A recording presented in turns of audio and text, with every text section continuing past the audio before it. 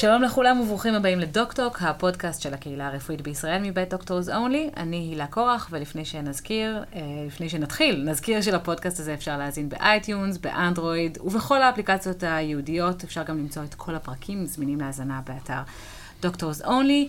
והיום, אקנה.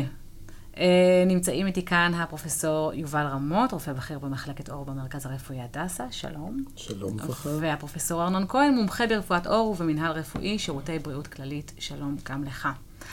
נתחיל אולי קצת עם אפידמיולוגיה, זאת אומרת, כל אחד כשמסתכל במראה בגיל ההתבגרות בטוח שזה קורה רק לא, אבל מה המספרים אומרים? 85% מהאנשים יהיה להם אקנה בשלב מסוים מהחיים. רוב המתבגרים סובלים מאקנה, ובדרך כלל המחלה עוברת, בוא נגיד, בסוף גיל ההתבגרות, אבל המחלה בהחלט קיימת גם בשנות ה-20 וה-30 וה-40 וה-50. אנחנו הרבה פעמים מגיעים אלינו פציינטיות, וגם פציינטים שהמחלה הופיעה אצלם בגיל מבוגר, ומתפלים שיש להם אקנה. אז לדעת, גם אצל מתבגרים, אבל כן, גם בגילאים שלנו מופיע אקנה. למה זה קורה לנו? אקנה היא בעצם מחלה שיש לה מספר מרכיבים. המרכיבים המרכזיים של המחלה הם 4. מצד אחד יש לנו בעיה או בדסקוואמציה, בהתחלקות התקינה של תאי זקיק השערה. הדבר גורם לחסימה של פתח הזקיק. בנוסף לכך יש ייצור מוגבר של חלב, סבום בתוך הזקיק. ובמקביל יש לנו גם נוכחות של חיידק שנקרא פרופיונים בקטריום אקנס, שגורם לשפעול של תהליכים דלקתיים בתוך התא, בעיקר של מערכת החיסון המולדת. כך שארבעת המרכיבים האלה גורמים להתלקחות של פצעים ושל נגעים עוריים משמעותיים, בעיקר באזורים שבהם יש ייצור מוגבר של חלב, הכוונה בעיקר לאזור הפנים, אזור הכתפיים, אזור החזה, גב עליון, אלה אזורים שבהם בעיקר נראית את המחלה. מזינים לנו עכשיו לא רק רופאי עור, אלא גם רופאי משפחה. הרבה מהפציינטים שבסופו של דבר יכול להיות שמגיעים אליכם, מגיעים קודם לרופאי המשפחה ואומרים, דוקטור, יש לי בעיה. אז קודם כל, אולי מתי אתם מגדירים את זה כבעיה בכלל? זו שאלה טובה, הרי המחלה היא בסופו של דבר היא לא הורגת את החולה. וההגדרה של האם זה בעיה כן או לא, היא בעיקר של המטופל עצמו. יש באמת פציינטים ופציינטיות שיש להם פצעון אחד קטן, והדבר יכול לגרום להם להסתגר בביתם ולא לצאת מהבית. כפתור להשמדה עצמית, מה שנקרא. יש כאלה שהפנים שלהם יכולים להיות מלאים פצעים, אבל מבחינת האורח חיים שלהם לא משתנה, כי להם זה פחות מפריע. אנחנו בעיקר מודאגים, רופאי העור, מהיווצרות של צלקות. כי בוא נגיד שבאקנה קלה, בינונית, אפשר לטפל, זה בעיקר מפריע בתת תקופה שזה קיים, אך יש חשש שתתפתחנה צלקות. וברגע שמתפתחות צלקות, הטיפול בצלקות הוא הרבה יותר מורכב, מסובך, יקר, ולא אפקטיבי בחלק ניכר מהמקרים. אז אני חושב שכשאנחנו רואים אקנה שעלולה להתפתח למצב של הצטלקות של העור, מחובתנו להזהיר ובאמת להגדיר את זה כבעיה משמעותית של המטופל. אני רוצה להוסיף, אקנה זה עניין מאוד חברתי. אם בגיל בית הספר, בגיל ההתבגרות, יש אקנה, זה כמעט נורמטיבי. וחלק גדול מהמתבגרים, המתבגרות, יש להם פצעי בגרות, ואם זה לא, באמת אין סכנה להצטלקות או לפיגמנטציה, ותכף אני ארחיב על זה, כי כמו שפרופסור רמות אמר, יש סכנה להצטלקות, אבל בהחלט יש סכנה גם להופעת היפרפיגמנטציה. כן. אז פרט אם נשים את שתי הבעיות האלה בצד, יש להם פיצונים לחבר'ה, ואם זה לא מפריע להם, אין בעיה שילכו עם זה, עם פצעי בגרות בתקופת גיל ההתבגרות. בחלק ממדינות אירופה, נגיד צפון אירופה, יש נטייה שלא לטפל בטיפולים רפואיים. הם נגד תרופות בז'רגון הישראלי. כן. כמדינה כמו הולנד. ואם את תיסעי ברכבת הפנימית באמסטרדם, תסתכלי על המתבגרים, הם אליהם פצעי בגרות. כן. כי שם מבחינתם יש להם אברסיה קשה מאוד לאנטיביוטיקה, הם לא מוכנים לתת אנטיביוטיקה מכל מיני סוגים, לא טופיקלי ולא סיסטמי, ואנחנו בוודאי נרחיב על זה בהמשך הפודקאסט, ובגלל זה הם לא, כמעט ולא מטפלים באקנה.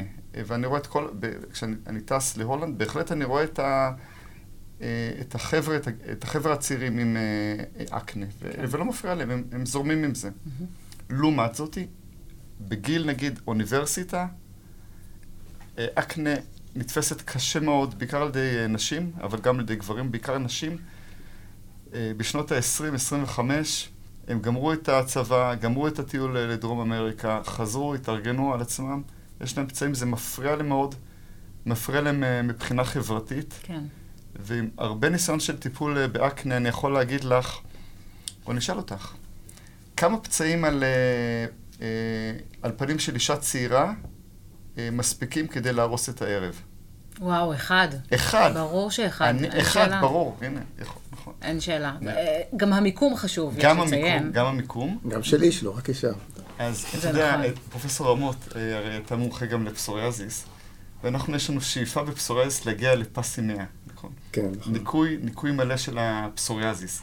גם באקנה, אנחנו רוצים להגיע לניקוי מלא של הפנים, כן. שלא יהיה ולו פצע אחד, וזה חשוב לאנשים הצעירים, הרבה פעמים לנשים הצעירות מאוד. אז בואו באמת נדבר על האבחון. האם כל חדשקון בהגעה היומית הוא אקנה? ואיך מאבחנים? זה באמת מאוד חשוב, כי הרבה פעמים נוטים לחשוב, וכיוון שאנחנו מדברים לכלל הקהילה הרפואית ולא רק לרופאי עור, לא כל פצעון על הפנים הוא חדשקון, ולא כל פצעון על הפנים הוא בעצם אקנה. קיימת הבחנה מבדדת למצב הזה. יכול להיות, לדוגמה, פוליקוליטיס, זיהום בחיידקים בזקיקי השערה. סבאשיס היפרפלזיה, זה גם מצב שיכול לפעמים לבלבל, זאת אומרת, הצטברות של חלב ושל תאי בלוטות החלב בפנים. רוזציה, סירינגומה, יש עוד מחלות שמתבטאות בפנים בפיצונים או בבליטות שצריך לדעת להבחן אותן נכון. מאבחנים אותם קלינית בלבד? כן, בדרך כלל ההבחנה היא קלינית, לפעמים אפשר להיעזר בתרביות או ביופסיות לעתים רחוקות, אבל בדרך כלל ההבחנה היא קלינית או באמצעות מבט רגיל או באמצעות שימוש בדרמוסקופיה, אבל צריך לדעת להבחן. וגם צריך לזכור שאקנה היא מחלה של מתבגרים. זאת אומרת, בגיל הצעיר, בגיל הילדות המוקדם, לא יכול להיות אקנה. צריך להיות בעצם איזשהו היפרפלזיה של בלוטות החלב. צריך להיות ייצור מוגבר של חלב, שזה דבר שהוא בעצם מתווך או משופעל על ידי הורמוני מין, אנדרוגנים. כן. כך שאם רואים ילד נגיד בן 4 וחושבים שיש לו אקנה, אז זה לא תקין. כי או שאין לו אקנה, וזה משהו אחר, או שיש לו פרקושס ביוברטיס, זאת אומרת, יש לו התבגרות מינית מוקדמת. ולכן צריך לשים לב שבמקרים יוצאי דופן או שאינם חד משמעיים, בהחלט יש מקום להפנות להבחנה, לאבחון על ידי רופא עור. וזה יכול לבוא בלי סימנים האחרים? אז בדרך כלל נכון, צריך להסתכל כמובן לעשות בדיקה מסודרת שרואים דבר כזה. בכלל, באופן כללי, כדאי לבדוק במצבים כאלה לא רק את הפנים, אלא את כלל הגוף, במיוחד אזורים אחרים. אבל, ובכלל, כשמגיע החולה עם אקנה, אנחנו מבקשים לראות לא רק את אזור הפנים, את אזור הכתפיים, וכמו שהזכרתי קודם, גב עליון, מקומות אחרים. ובמצבים כאלה בהחלט יש מקום להערכה ואבחון גם של רופא עור. כשמה הסיווג המקצועי? אני מבינה שעכשיו יצאו המלצות חדשות. מבחינת חומרת האקנה. אז יש מספר סיווגים מקצועיים של אקנה, והם מסווגים את חומרת המחלה לדרגות שונות, והסיווג מתבסס על מספר הנגעים הלא דלקתיים, כלומר קומדונים, לבנים או שחורים, נגעים דלקתיים, פפולות או פוסטולות, ונודולים. וככל שיש יותר נגעים דלקתיים ויותר נודולות, אז המחלה היא יותר לכיוון החמור. וככל שיש פחות נגעים, או יותר קומדונים בלבד, אז יותר לכיוון הקל. לפני שאנחנו נדבר על מה מנחה אתכם בבחירת הטיפול, אולי נשבור כמה מיתוסים, או שנאמת כמה מיתוסים לגבי אורח החיים, שוקולד, היגיינה אישית, אני מניחה שזה א' ב', אבל האם יש משהו שבן אדם יכול לאכול או להפסיק לאכול, או לעשות או להפסיק לעשות, כדי שמצב האקנה שלו יהיה טוב יותר? אז אני חושב שהגדרת את זה נכון, מדובר יותר במיתוסים, נערכו כמה מחקרים, כמובן שלא ניתן לערוך מחקרים טובים על העניין הזה, כן? randomized control trials על תזונה זה תמיד דבר מורכב. כן. ישנם כמה עדויות שאולי מאכלי חלב יכולים לגרום להתלקחות של אקנה, ושמאכלים היפרגליצמיים יכולים לגרום לאקנה, אך הדבר מעולם לא נבדק או הוכח בצורה מסודרת. ומכיוון שמדובר כאן על נערים ונערות צעירים, או אנשים גם בגיל צעיר ופעיל, לשנות תזונה בצורה משמעותית, זה דבר שיכול מאוד להשפיע על החולים. כמובן שרצוי כן להמליץ על אורח חיים בריא ואכילה מאוזנת ובריאה, אך קשר ברור בין אותם מאכלים שהזכרת, כמו שוקולד, מוצרי חלב, לא הוכח בצורה מסודרת, וכל עוד אין עדויות לכך, אני חושב שבאמת ניתן להגדיר את זה יותר כמיתוס. הבשורה הטובה שלנו, אם תשאל אותי. בהחלט, בהחלט. אני רוצה להתייחס לזה. א', בחלק קטן של המטופלים, וככה גם הספרות שלנו, הטקסטבוק שלנו, אומר, חלק קטן מהמטופלים מציין החמרה אחרי אכילת מזון היפרגליקמי, או שוקולד, או פיצוחים, מטוגנים. בהחלט אנחנו פה ושם רואים את זה. וההנחיה היא שאם הפציינט או המטופל מציין את זה בצורה מפורשת, אנחנו אומרים לו בהחלט להפחית את התזונה של המוצרים האלה. אבל הסיטואציה הנפוצה היא בדרך כלל שבה אמא או אבא, יחד עם מתבגר או מתבגרת, ואבא או האמא אומרים, נכון שפצעי הבגרות מוחמרים שוקולד או מסוכר? קריצה. היא אוכלת, קריצה. בשתי עיניים. היא אומרת, הבת שלי אוכלת 2 חבילות שוקולד כל יום. ולכן התשובה להורים באותו קונטקסט מרפאתי, היא חייבת להיות בוודאי לילדה. ואני אומר, אסור לך לאכול את השוקולד הזה. השוקולד זה טעים, פרופסור כהן. זה לא טוב בשבילך. כן. לא בטוח שהוא כך מחמיר את האקנה, אבל את יודעת, אנחנו מטפלים בבן אדם בצורה הוליסטית. כן, בדיוק. אז בואו באמת נדבר על מה מנחה אתכם בבחירת הטיפול. רק עוד נושא של דברים שמחמירים, וזה כן, זה נושא חשוב. אנחנו הרבה פעמים רואים חבר'ה צעירים שמתעמלים, והם לוקחים פרוטאינים.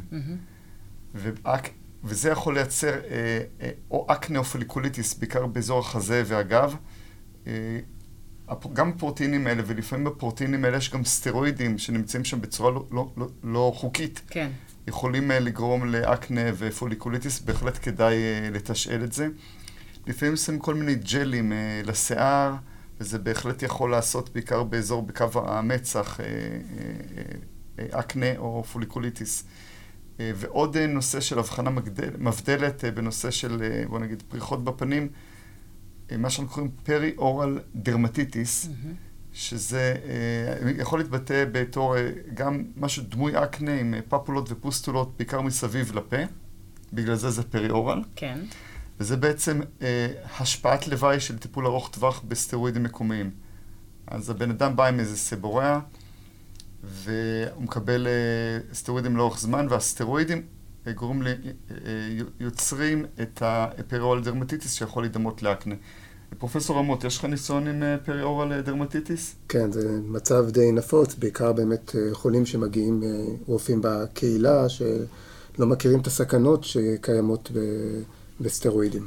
ואתה בדרך כלל, במה אתה מטפל בפרי-אורל דרמטיטיס? תכשירים אנטיביוטיים והפסקת הטיפול הסטרואידלי, זה... כן. עד כאן, עד הפסקה של הטיפול הסטרואידלי. כן, אני בדרך כלל נותן מינוציקלין. כן, טיפולים האנטיביוטיים, אפשר גם, אני ראיתי גם מקומיים לפעמים יכולים לעזור, אני חושב. זינדקלין? כן, לדוגמה. אז בואו באמת נגיע למה שמנחה אתכם בבחירת הטיפול. אז כמו שפרופסור כהן הזכיר, אני חושב שדבר ראשון יש מקום להעריך את חומרת המחלה.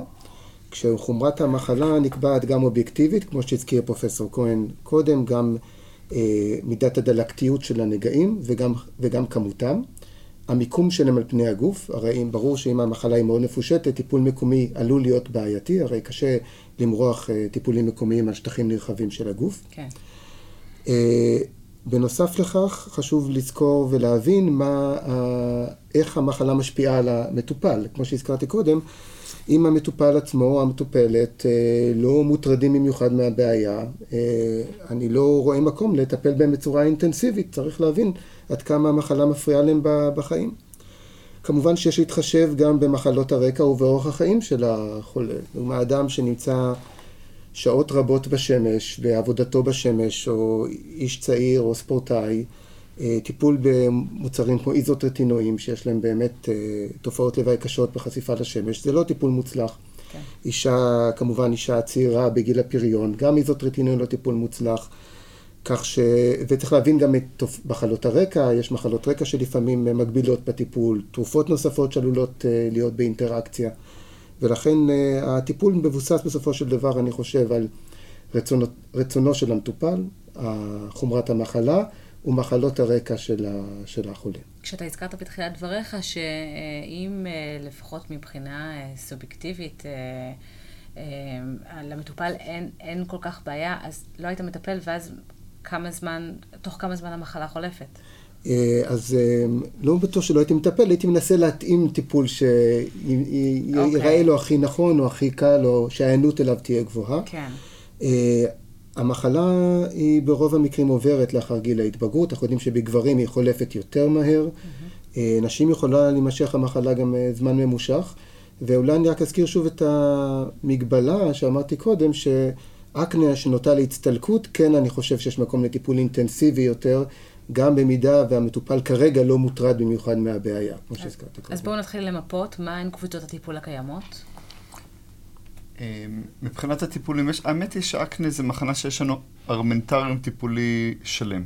בסדר? יש לנו החל תרופות מקומיות, תרופות סיסטמיות, ואנחנו באמת יכולים לבחור ולהתאים למטופל גם לפי הגיל, גם לפי מצב האקנה, גם למצב החברתי, האישי, וברור ששונה המצב ממתבגר, מתבגרת בת 14 עם אקנה, שזה כמעט נורמטיבי, לבין גבר או אישה בני 25 או 28. ואנחנו מתאימים לכל קבוצת גיל את הטיפול. אז בואו נתחיל לזכור את האפשרויות. האפשרות הראשונה זה בנזויל פרוקסיד.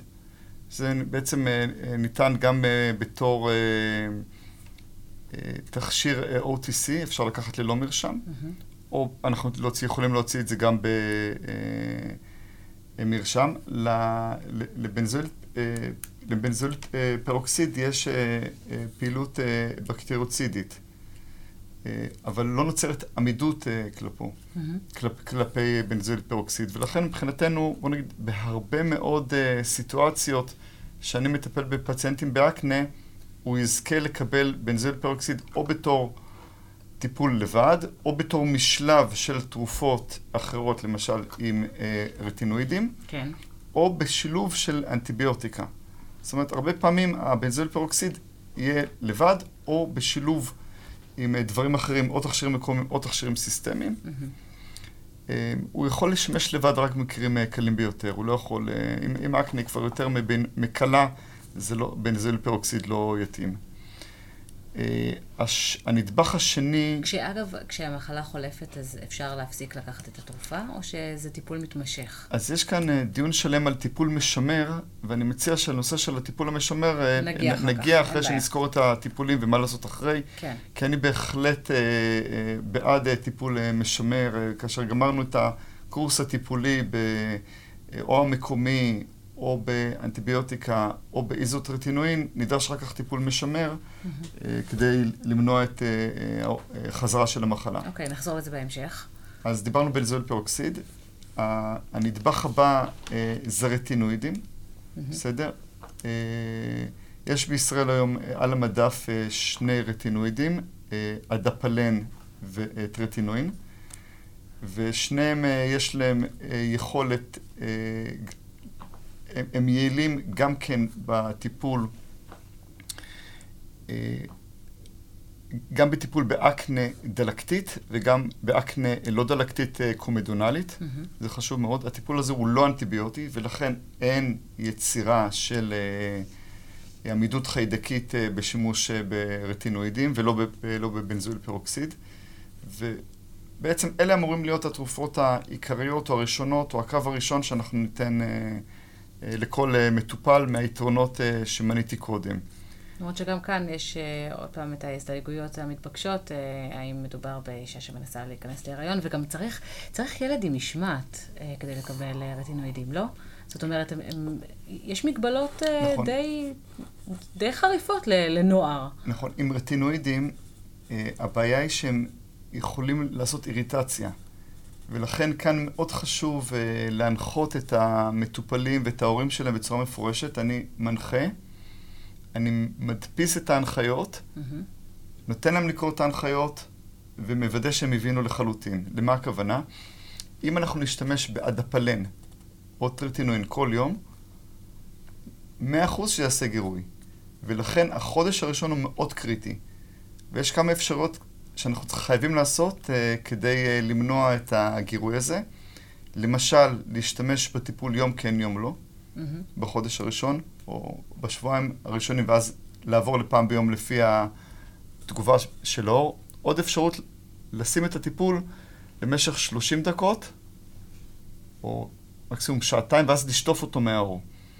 כל השיטות האלה זה כדי למנוע גירוי איריטציה, ואם לפציינט תהיה איריטציה, תאמיני לי, הוא לא ימשיך להשתמש בתכשירים הטובים האלה, והם טובים גם לפציינט וגם לחברה, כי הם לא גורמים לעמידות חיידקית. אני יותר דיברתי על השלכות חברתיות אחרות, כמו יציאה לשמש, או עצם אפילו המשמעת של לקחת את זה כל יום, למרות שאם זה מספיק מציק להם האקנה, אז מן הסתם הם ישגיחו על הטיפול וישמרו עליו. הם חייבים, תקשיב, בטיפול באקנה, אני אומר לפציינטים בפגישה הראשונה, מעכשיו אנחנו מטפלים במשך שנות ההתבגרות שלך. זה לא נגמר. כן. מחויבות. מה? מחויבות. אני אומר, כדי לא להמיס יותר מדי בביקורים לרופא עור, יש לפציינטים עוד דברים חוץ מלבקר את רופא העור. אני אומר, 1 ל4 חודשים אתם אצלי, מה שלא יהיה, והם יודעים, הם מסמנים ביומן, ואני מוודא שהם באים אליי. הרבה פעמים אומר להם, גם בוא תעשו תמונה היום, ונראה את זה ביחד עוד 4 חודשים. כן, נותן מוטיבציה. נמשיך בסקירה? בבקשה. ישנם גם מעבר באמת לבנזויל פרוקסיד והרטינואידים, יש גם תכשירים שהם OTC שאינם בנזויל פרוקסיד. יש הרבה מאוד מוצרים שהם על גבול הקוסמטיקה, כמו שטיפות מסבונים מיוחדים, שמכילים בדרך כלל מרכיבים אנטיספטיים וחומרים קרטוליטיים, הרבה פעמים על בסיס של חומצה סליצילית. אני רוצה להדגיש כאן, כמו שגם פרופסור כהן אמר, שגם למרות שאלה תכשירים OTC, גם להם היא עלולה להיווצר רגישות. כמעט כל התכשירים לאקנה שקיימים מייבשים את האור, וגורמים לגירוי, ולכן למרות שזה OTC, חשוב באמת להיזהר, לא להשתמש בהם יותר מדי, להשתמש במידה בצורה נכונה, כמובן כל אחד צריך להתאים לעצמו את הטיפול. יש גם תכשירים אנטיביוטיים מקומיים שאפשר להשתמש בהם, קלינדמיצין, אריתרומיצין, שהם יותר משמשים לטיפול מקומי, ויש לנו טיפולים פומיים. טיפולים פומיים, הייתי חושב שאפשר לחלק אותם ל3 קבוצות. יש לנו את הקבוצה של האנטיביוטיקות, כשהקבוצה השכיחה ביותר והנפוצה ביותר בשימוש היא הקבוצה של הטטרציקלינים, מינוצין או דוקסיציקלין. איזוטרטינואין, שזה הרבה פעמים התרופה או שמשמשת כקו האחרון לטיפול, היא תרופה הכי חזקה שקיימת לאקנה. כן. ולנשים ניתן גם להמליץ על טיפולים הורמונליים, כמו גלולות מסוימות, שמכילות מרכיב של פרוגסטין נמוך, על מנת לאפשר באמת שיפור במצב העור שלהם. אני חושב אלה הקבוצות המרכזיות. אולי אני אזכיר עוד במילה אחת, יש גם מכשור רפואי, שיכול לעזור לפעמים באקנה, מדובר על מכשור כמו לייזרים, או אינטנס פלס לייט, וטיפול פוטודינמי. שזה ממש לאקנה עצמו, או שזה להצטלקויות? לא, גם לאקנה עצמה, גם לאקנה הדלקתית. הטיפולים האלה לא מוגדרים כקו ראשון, הביסוס המדעי שלהם הוא לא מאוד גדול כמו התכשירים האחרים, וכיום גם לפי הגיידליינס הם לא מומלצים כקו ראשון לטיפול באקנה דלקתית. אני רוצה להתייחס, בוא נגיד, אני מתייחס גם מהפרספקטיבה של בריאות הציבור וצריכת שירותים. יש לנו מענה מצוין היום עם הטיפולים שקיימים אצלנו. הטיפולים המקומיים מצוינים. יש לנו כמה משלבים, ואנחנו נדבר עליהם עוד מעט, של טיפולים מקומיים שהם, המשלבים הם מצוינים. אפשר לתת טיפול באיזוטריטינואין, אפשר לתת טיפול באנטיביוטיקה, כמובן טיפול הורמונלי. אין צורך בכל הטיפולים הפיזיים האלה, או המנורות, IPL, מנורות אור כחול, אור אדום. המשותף לכל, כמעט לכל הטיפולים האלה, המודליטיז האלה, אחד, שהם יקרים ביותר, כי גובים פר טיפול, ושתיים, שאין evidence based. אז אני מנחה את המטופלים שלי בצורה מפורשת לא להשתמש בתכשירים האלה. חבל על הכסף, חבל על הטרדה, ובנוסף לכל, זה יכול שלא לפתור את הבעיה. כן. עכשיו, לא לפתור את הבעיה זה אומר שני דברים. דבר אחד, אותו מתבגר או אדם צעיר הולך עם הפצעים כל הזמן, וזה גורם, זה שיש לו פצעים כל הזמן על הפנים, פצעים פעילים ומוגליות, פעילים קשריות ומפרישות, זה פוגע להם בהרגשת הביטחון העצמי, בהרגשת המסוגלות. יש קשר לדיכאון, לחרדה, לאובדנות. עכשיו, אם הבן אדם שנה מתעסק עם כל מיני טיפולים שהם לא אפקטיביים, באותה תקופה הוא הולך עם כל הדברים האלה, וזה מאוד משפיע עליו בשנים הכי חשובות של החיים. כן. אז הצלקות שהן קיימות, הן לא רק צלקות על האור, אלא גם צלקות רגשיות. ברור. ולמה לתת לבת שלי, או לבת של מישהו אחר, להסתובב עם הרגשה שהיא מרגישה לא טובה, רק בגלל שיש לה מספר פצעים. ונוסף על כך, ופרופסור רמות כבר ציין את זה, הסכנה להצטלקות היא סכנה אמיתית. אם הפצעים עמוקים, יש קשריות וזה דלקתי, מה שאנחנו אומרים פיצה פייס, החבר'ה האלה עם סכנה להצטלקות, הצלקות האלה כמעט בלתי הפיכות לטיפול. ועוד נושא של פיגמנטציה, מה שאנחנו קוראים post-inflammatory hyperpigmentation, מה שקורה זה כשיש דלקת על פני האור, בשכבה העליונה של האור, באפידרמיס, המלנין שנמצא בשכבה העליונה של האור, שוקע לתוך הדרמיס ונתקע שם. ועל האור זה מתבטא בתור כתמים שחורים שנשארים לאורך שנים. כן. אין לנו דרכים אפקטיביות לטפל בזה. לא בפוסט-אינפלמטורי הייפרפיגמנטיישן ולא בצלקות. אז כמן, יש לנו מלא טיפולים, יש רופא אור במדינה, הזמינות היא לא רעה, התשלום הוא לא גבוה להגיע לרופא אור בקהילה. תנו לנו לטפל באנשים, לטפל באקנה כמו שצריך, כדי למנוע את כל הצלקות, גם הרגשיות וגם הגופניות. התכוונתי לשמור את השאלה הזו להמשך, אבל אם כבר בבקשה. פתחת את הנושא, מה לגבי המקצועות הפארה-רפואיים שמתעסקים באקנה, כמו קוסמטיקאיות לדוגמה, שמוכרות קרמים ושלל תכשירים בהרבה מאוד כסף, ומדברות גם על כל הסוגיות של הצטלקות. עד כמה בעיניכם זה משהו שאפשר בכלל לשלב מבחינתכם עם רופא אור? זה משהו שאתם שוללים על הסף ומבקשים להתרחק? מה המדיניות? אני חושב שבאופן עקרוני, קוסמטיקאי או קוסמטיקאית טובה יכולים לעזור בטיפול באקנה הקלה. לפעמים באמת צריך איזשהו אלמנט נוסף מכני שיכול לתרום. אני חושב שחד משמעית באקנה קשה יותר, וגם אני רואה את זה בקליניקה, שהקוסמטיקאיות יודעות את זה, אקנה יותר קשה, הן לא נוגעות ובאמת מפנות לרופא אור. ובאקנה קלה אני חושב שכן יש איזשהו אלמנט מכני שיכול לתרום ולעזור. לגבי התכשירים שבאמת הקוסמטיקאיות לפעמים מוכרות או משווקות, הרבה פעמים לא ניתן לדעת חד משמעית מה הם מכילים, וזה אני רואה הרבה פעמים שבאים אליי פציינטים עם תכשירים שקיבלו מקוסמטיקאית, אני מנסה להבין מה הם מכילים ואני לא מצליח. ומכיוון שאנחנו, רופאי האור, נותנים תכשירים שבאמת עלולים לגרום לגירוי של האור, אני מאוד חושש לשלב איתם עם דברים נוספים, כי אני חושש שתיווצר אינטראקציה, גירוי מוגבר של האור, ואני מעדיף לשלוט בטיפול המקומי שאני נותן. ולכן דווקא מבחינה הזאת של טיפול מקומי כזה, אני מעדיף הרבה יותר דברים שיש לי שליטה עליהם, כן. אז אם נחזור לטיפול תרופתי, בעבר היה שימוש הרבה יותר נרחב באנטיביוטיקה בכל מה שקשור לאקנה, האם המקום הזה השתנה? אני חושב שהאנטיביוטיקה היא באמת בעייתית בתחום של האקנה. העמידות של החיידקים לאנטיביוטיקה מאוד מאוד בעלייה בשנים האחרונות. זה לא בעיה רק של רפואת עור, זה בעיה רפואית בכלל. כן. ספציפית לנושא של אקנה, בעיה היא כפולה או מכופלת. דבר ראשון, המון אנשים סובלים מאקנה, ולכן הרבה אנשים מקבלים אנטיביוטיקה. ולכן מדובר על אוכלוסייה מאוד גדולה שעלולה לקבל אנטיביוטיקה. דבר שני, הטיפול האנטיביוטי באקנה זה לא לשבוע, כמו נגיד דלקת גרון, מדובר על טיפולים לחודשים. כך שאנחנו מטפלים בכמות גדולה של אנשים, בזמן רב של טיפול, כך שחד משמעית נחשפת אוכלוסייה מאוד גדולה. הרי לא מדובר רק על מי שלוקח, אלא גם בני משפחה שנמצאים בקרבה לאותו החולה. אנחנו יודעים שיותר מ-50% מזני הפופיונים ובקטריום אקנה הם כיום עמידים לאנטיביוטיקות, שהאחוזים במדינות מפותחות, לדוגמה ספרד, יכולים לעבור 90%. אבל יש לנו גם בעיה של חיידקים אחרים שמפתחים עמידות שנמצאים על האור של החולה, או שהחולים נושאים אותם אצלם שמפתחים עמידות גם כן.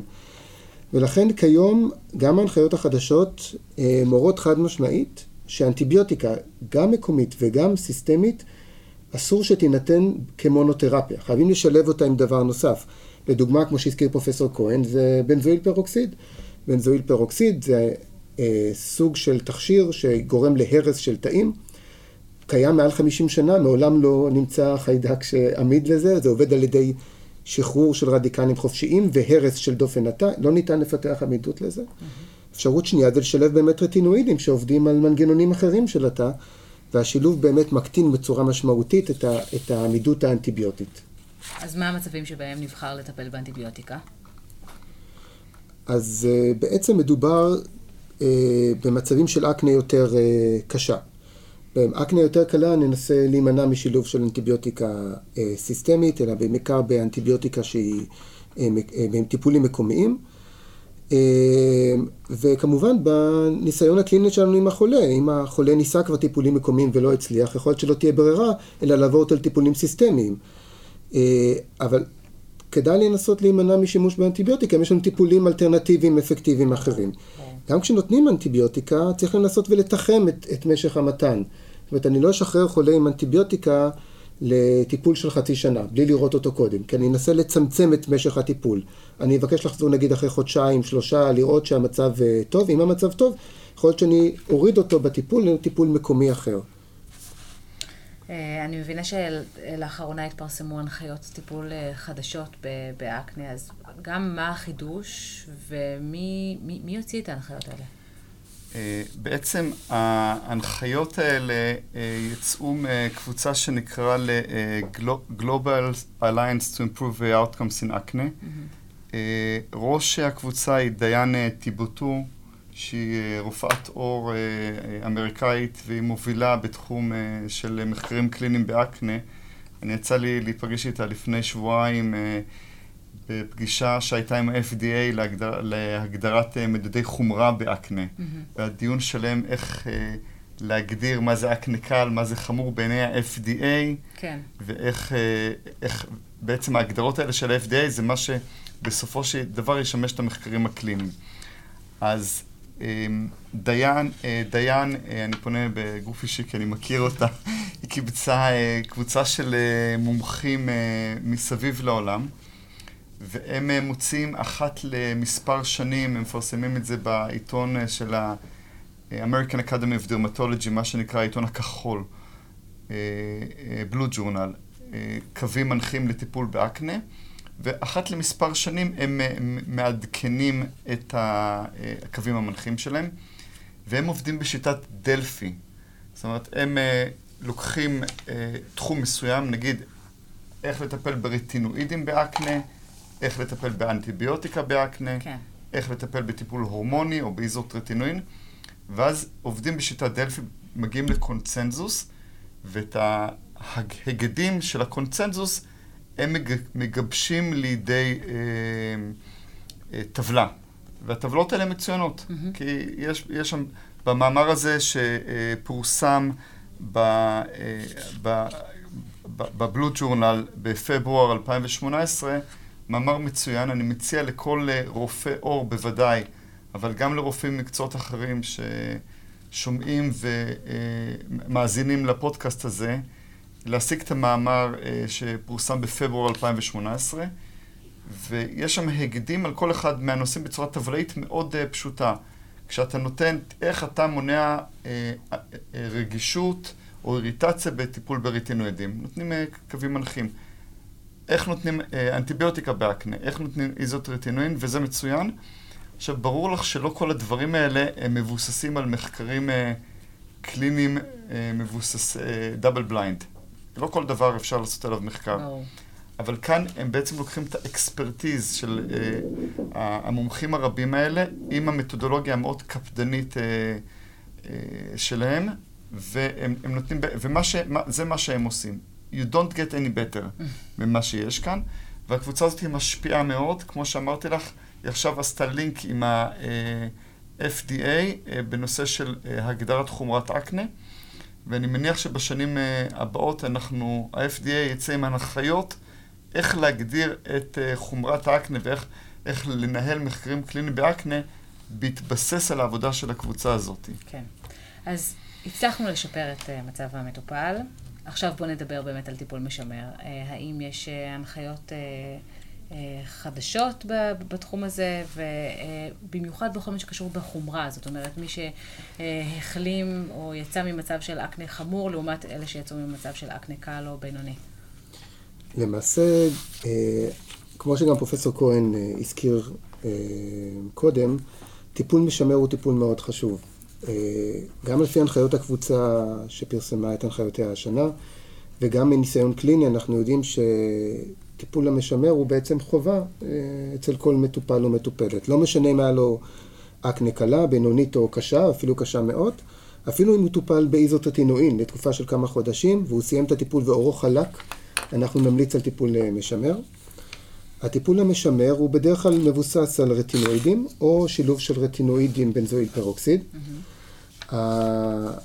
כאשר באמת עלול להיות מצב של גירוי אורי, ולכן אנחנו נתאים את הטיפול המשמר לחולה. אם החולה מספיק לו טיפול משמר של מריחה פעם ביומיים, זה בהחלט מספק מבחינתנו. יכול להיות שצריך פעם ביום, יכול להיות שאפילו פעמיים בשבוע, אבל איזשהו טיפול משמר מאחד משני החומרים האלה, זה דבר מאוד חשוב. כי אם אנחנו לא נשמור על זה, המחלה עלולה לחזור, ואנחנו נצטרך לטפל בטיפולים יותר חזקים, או עם תופעות לוואי יותר קשות, ולכן כדאי למנוע את זה באמצעות הטיפול המשמר.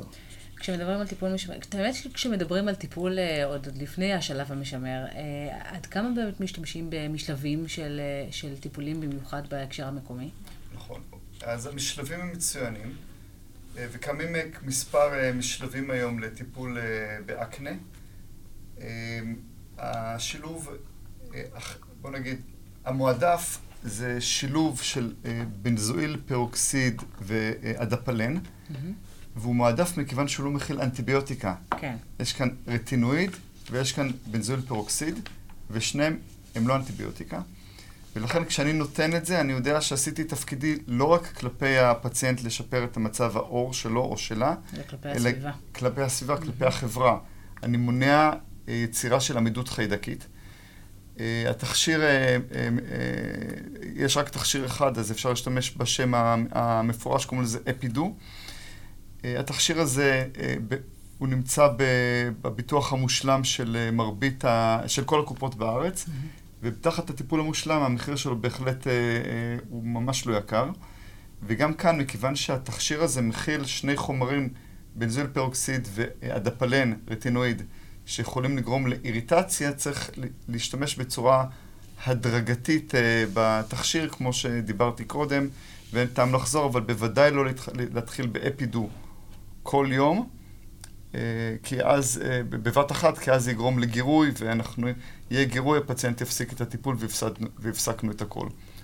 עוד משלב זה שילוב של אנטיביוטיקה עם בנזויל פרוקסיד, ובזה גם כן המשלב הזה מאוד מוצלח, אבל כאן אני הייתי מעדיף להשתמש בו לא בתור תכשיר הבחירה למשלב, אלא בטיפול שני, אם אני רוצה דווקא משלב, בגלל הסוגיה שהוא מכיל אנטיביוטיקה. פרופסור רמות, אתה גם כן בעמדה הזאת? כן, אני רוצה אולי להוסיף שאני הזכרתי בהתחלה שבעצם האקנה נגרמת מ4 מרכיבים.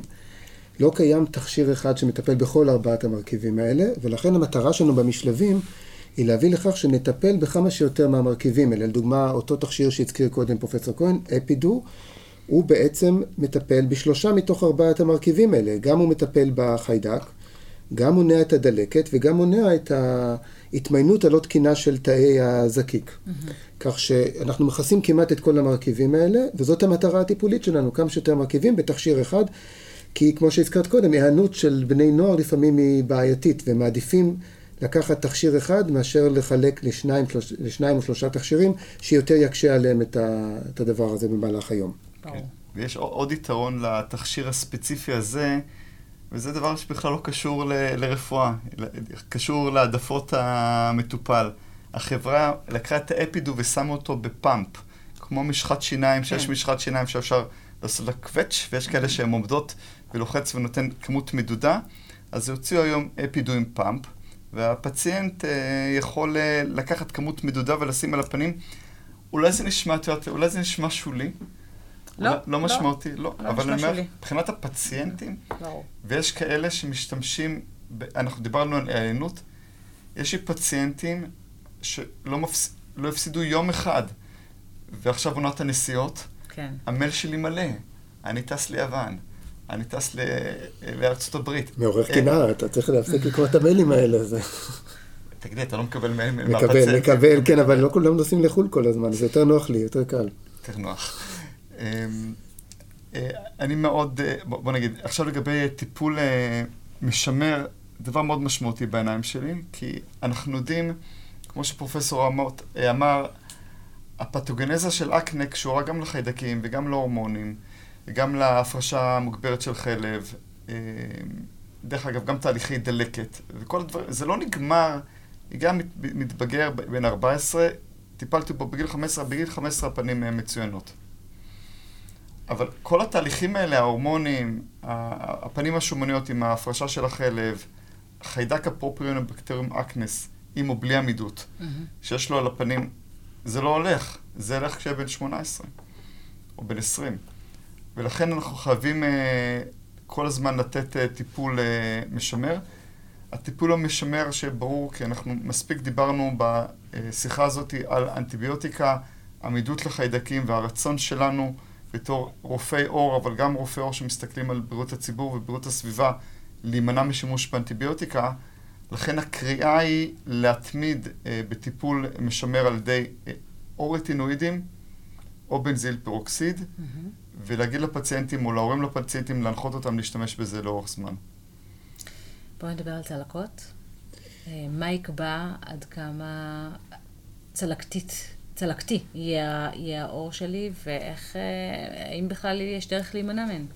יש כמה גורמי סיכון להיווצרות של הצטלקות. קודם כל, באמת כמו שהזכרת, חומרת האקנה. בדרך כלל הצטלקות תתרחש באקנה יותר קשה, למרות שזה לא חד משמעית. לפעמים צלקות יכולות להתפתח גם עם אקנה קלה. רקע משפחתי של הצטלקות, המשך של הדלקת שקיימת, במידה והפציינט בעצם מחטט בפצעים, זה דבר שהוא נפוץ מאוד וכדאי מאוד להימנע ממנו. זה רע שהציבור לא יכול לעמוד. נכון, אבל צריך בכל זאת לנסות. התפתחות של אקנה בגיל צעיר, אם יש התלקחויות בתדירות גבוהה, אקנה של הגב, של הגב או של החזה, גם נוטה יותר להצטלקות, ויש כאן עניין אתני, אנשים בעלי אור יותר כהה, יש להם יותר נטייה להצטלקות. ואולי דבר חשוב במיוחד, זה הנושא של הזמן שלוקח עד שהמטופל מקבל טיפול אפקטיבי למחלתו. למעשה כל הפקטורים שהזכרתי קודם, אין לי שליטה עליהם. אני לא שולט על האתניות של המטופל, אני לא שולט על מתי יופיע לו אקנה, על התלקחות, אבל אני בהחלט כרופא שולט על הזמן שאני נותן לו טיפול אפקטיבי. וזה ניסיתי להדגיש גם קודם, שחולה שמגיע עם אקנה שאני חושש שלא יתפתח לצלקות, מחובתי להסב את תשומת ליבו של המטופל, שלמרות שאולי עכשיו האקנה לא נראית לו קשה ולא מטרידה אותו, יש מקום לטיפול יותר אינטנסיבי, כי אני יודע שאם אני אקצר את זמן, את המשך עד התחלת הטיפול האפקטיבי, הסכנה להצטלקות תרד. בכלל, כשמדברים עם מטופל, יש דרכים לשיפור תוצאות הטיפול באקנה? חשובה מאוד, כמובן, ההיענות של המטופל לטיפול. כן. שאני מניחה שהיא בעיקר קיימת כשהמצב ממש חמור, ואז ברגע שזה מתחיל להשתפר, ההיענות מתחילה לרדת, לא?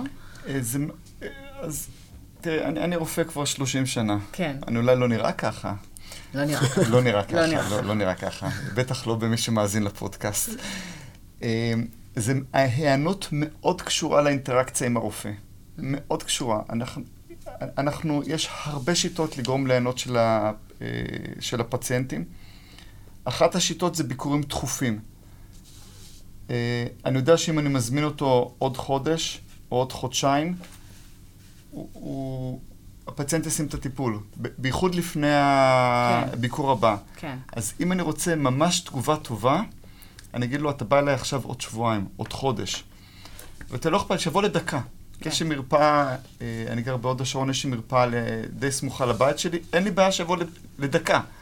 אבל הדקה הזאת של הביקור, הפציינט יודע, הנערה בת 15, או נער בן 17, והאימא שלו, הם יודעים. הם באים לפרופסור. מסומן ביומן. נראה אותם לא שמים את התכשיר. אז לצמצם את המרווחים שבין הביקורים. צילומים בטלפון. מצוין. בואו תצלמו את הטלפון. וואו, טלפונים של רופא אור, חייבים לדבר על זה, באמת. אפליקציית התמונות שלכם היא משהו בלתי נסבל בגדול. אני מקפיד למחוק את התמונות כדי שלא ישתלב לי בתמונות של המשפחה. של הילדים. כן. של הילדים, כן. הגלריה שלי זה שילוב של התורי נופים באירופה, אתה רואה את הילדים שלי, ואתה רואה תמונות של פיצי בגרות וכל מיני דברים מהסוג הזה. כן, במקרה הטוב פיצי בגרות. אבל אני אומר לחבר'ה, בואו תצלמו את האקנה עכשיו, תשמרו את זה בפלאפון, ובואו נראה את זה ביחד בביקור הבא שלי.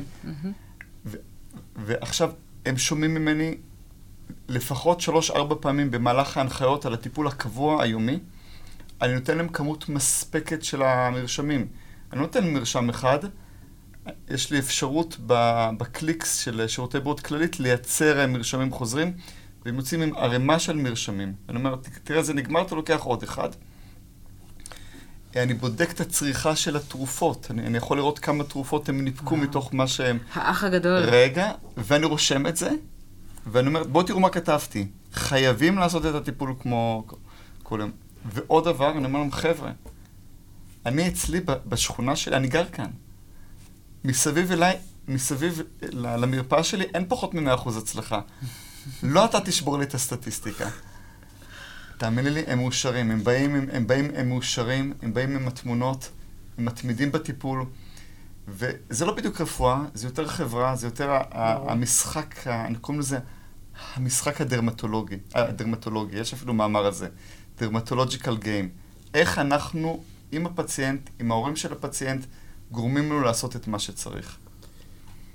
אני למדתי, כמובן אני מצטרף לכל ההמלצות של פרופסור כהן, שבאמת חשוב לתאם ציפיות עם המטופל, כי באמת בני נוער לפעמים קצת קצרי רוח ואין להם סבלנות רבה, אבל צריך להבהיר שזה לא שאני נותן טיפול ותוך שבוע הפצעים נעלמים, זה לא עובד ככה, וגם, ולכן צריך להסביר להם את זה מראש, לא לוותר. וגם צריך להסביר שהפצעים הדלקתיים אולי יעברו תוך כמה שבועות, אפילו תוך כמה חודשים, כתמים יכולים להישאר זמן יותר ממושך, אבל בסוף גם הם נעלמים, וצריך את הסבלנות כדי שזה יקרה. אז לא להתייאש, זה מאוד חשוב. פרופסור יובל רמות, פרופסור ארנון כהן, תודה רבה. אנחנו סיימנו. נזכיר שלפודקאסט הזה אפשר להאזין באייטיונס, באנדרואיד ובכל האפליקציות היהודיות. בנוסף, כל הפרקים זמינים להאזנה באתר דוקטורס אונלי. נשתמע בתוכנית הבאה של דוקטוק.